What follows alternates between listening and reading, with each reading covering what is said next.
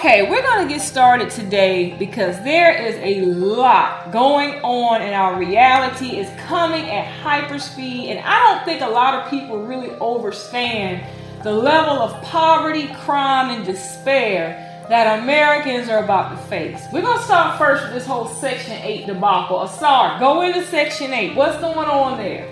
The problem with Section 8 right now is that a lot of landlords, apartments, no one wants to accept it anymore, and the biggest problem is the states don't have any laws prohibiting them for not accepting it. And this is a big problem. Imagine being told you have until the end of the month to get out of your home. That's what happened to one mother of 6 after the new owners of West Premier said they will no longer accept Section 8 vouchers. News Channel 5's Kimberly Davis spoke with that mom and has more on the issues those looking for housing through government assistance face.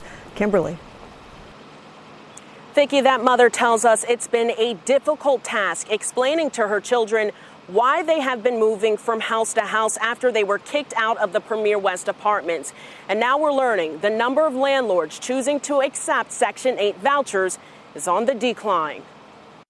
I mean, it's hard. I ain't gonna lie, I do want to cry sometimes, but I gotta stay strong for my kids. 6 children who call Laura Hardison mom are now watching her struggle to make ends meet, all while trying to find them a new place to live after they were forced out of the Premier West apartments in West Nashville. They never said that I can stay for extension or nothing. So now me and my kids are bouncing from place to place. In March, Hardison received a letter from Premier West stating that an affiliate with Covenant Capital Group purchased the property but would no longer accept Section 8 vouchers. It's not going very good. You know, some people there are not taking Section 8. And then when you see that someone said they taking Section 8, they're not. But Hardison isn't the only one dealing with this problem. More and more landlords are deciding to no longer accept Section 8 vouchers, and MDHA says the problem keeps getting worse. We continue to add new landlords to the program, but the number of landlords that are leaving the program is larger than the number that is coming to the program. In 2010, there were 1,249 landlords accepting Section 8 vouchers. And in 2016, that number dropped to 993. That's about 50 landlords who choose to leave the program each year, making it more difficult for people like Hardison to find a place to call home. They don't know exactly where they're going to lay their head at and, you know, what they're going to eat. I just don't think it's right for what they doing to people with. Now, once that Section 8 voucher is issued, those people have 120 days to find housing, and if they don't find it in that time limit, that voucher gets taken back and they get placed on a waiting list of more than 7,000 people. And that waiting list only opens every 2 years. The next opening will be this fall. The only state that I know of that's tackling the problem head on is California. Yes, and you're right. This is a gigantic problem. The only reason California is attacking it is only because they got Skid Row and people on the street already. They've got, I think, at least over 5,000 people in LA County on Section 8 alone. They don't want an influx of people on the street of 5,000. They won't get anything done. This country literally, behind that, can turn to a third world country. Overnight. I just got a news report just now that just in Tampa Bay alone, 5,000 families need help. They don't know where they're going to go. They're in hotels. They're in cars. They're in tents. They don't know what they're going to do. I feel homeless. I feel out of place. My kids feel out of place because, you know, they've never been in this type of situation. Also tonight at 8 o'clock, one Valley woman who was forced to close down her business because of COVID says that she thought she had hit the jackpot when she was approved for Section 8 housing here in the Valley. But after more than 2 months of searching, she says right now it is nearly impossible to find a place to stay. Yeah, Kira Hay joins us now with the ways the city is trying to help. Twyla Wright has been a self-employed hairstylist for 22 years. But when COVID hit, she had to stop taking clients.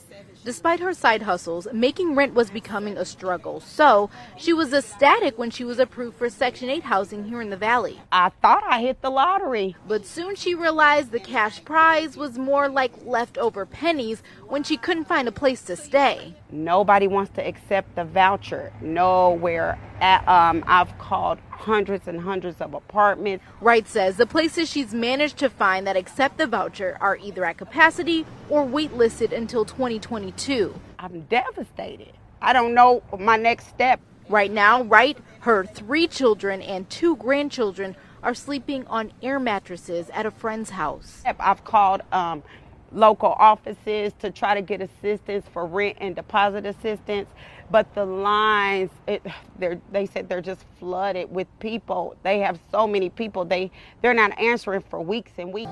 In all these major markets, they're on the streets. In the rural towns, they're on the street because they raised the rent. All this happened once the Crypt Keeper got in there. The devil off Ghost Rider. Which we told them Joe Biden. Nobody listened. Now let's go back to Section 8. Okay. For those of you who do not know what Section 8 is, Section 8 was basically a governmental program that helped low-income people be able to have affordable housing. So, for example, if the rent was $1,500 a month and you had a Section 8 voucher, you may only had to pay maybe $700, $800 and the government will pay the rest. Well, this has been going on for decades. And remember, there were waiting lists in like every state. And apparently now, all of a sudden, nobody wants to accept these vouchers because you got all these greedy investment groups who've taken over the rental market and they're trying to price everybody out by having astronomical rental rates, which we already know that's not sustainable. Why? Because people's incomes are not matching what these people are asking. Like some states have gone up by 20, 30% in 1 year.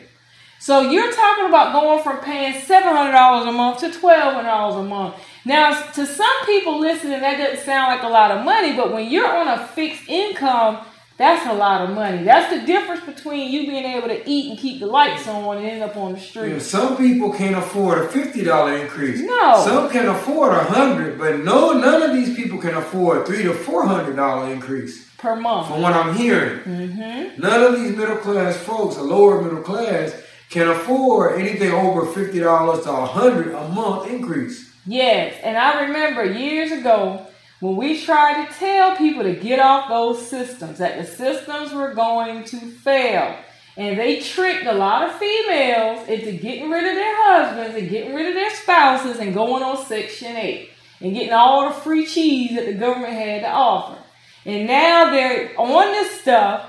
Nobody will take the vouchers and they're on the street or they're living with relatives or they're living in cars. And this is just going to get worse. This was a snippet of our Real Talk episode. If you would like to hear the full episode in its entirety, please visit our website at www.thegoldenrace.org or click the link in the description box below. The best radio station in the world is right here, right now. The Golden Race, conscious radio for the conscious community.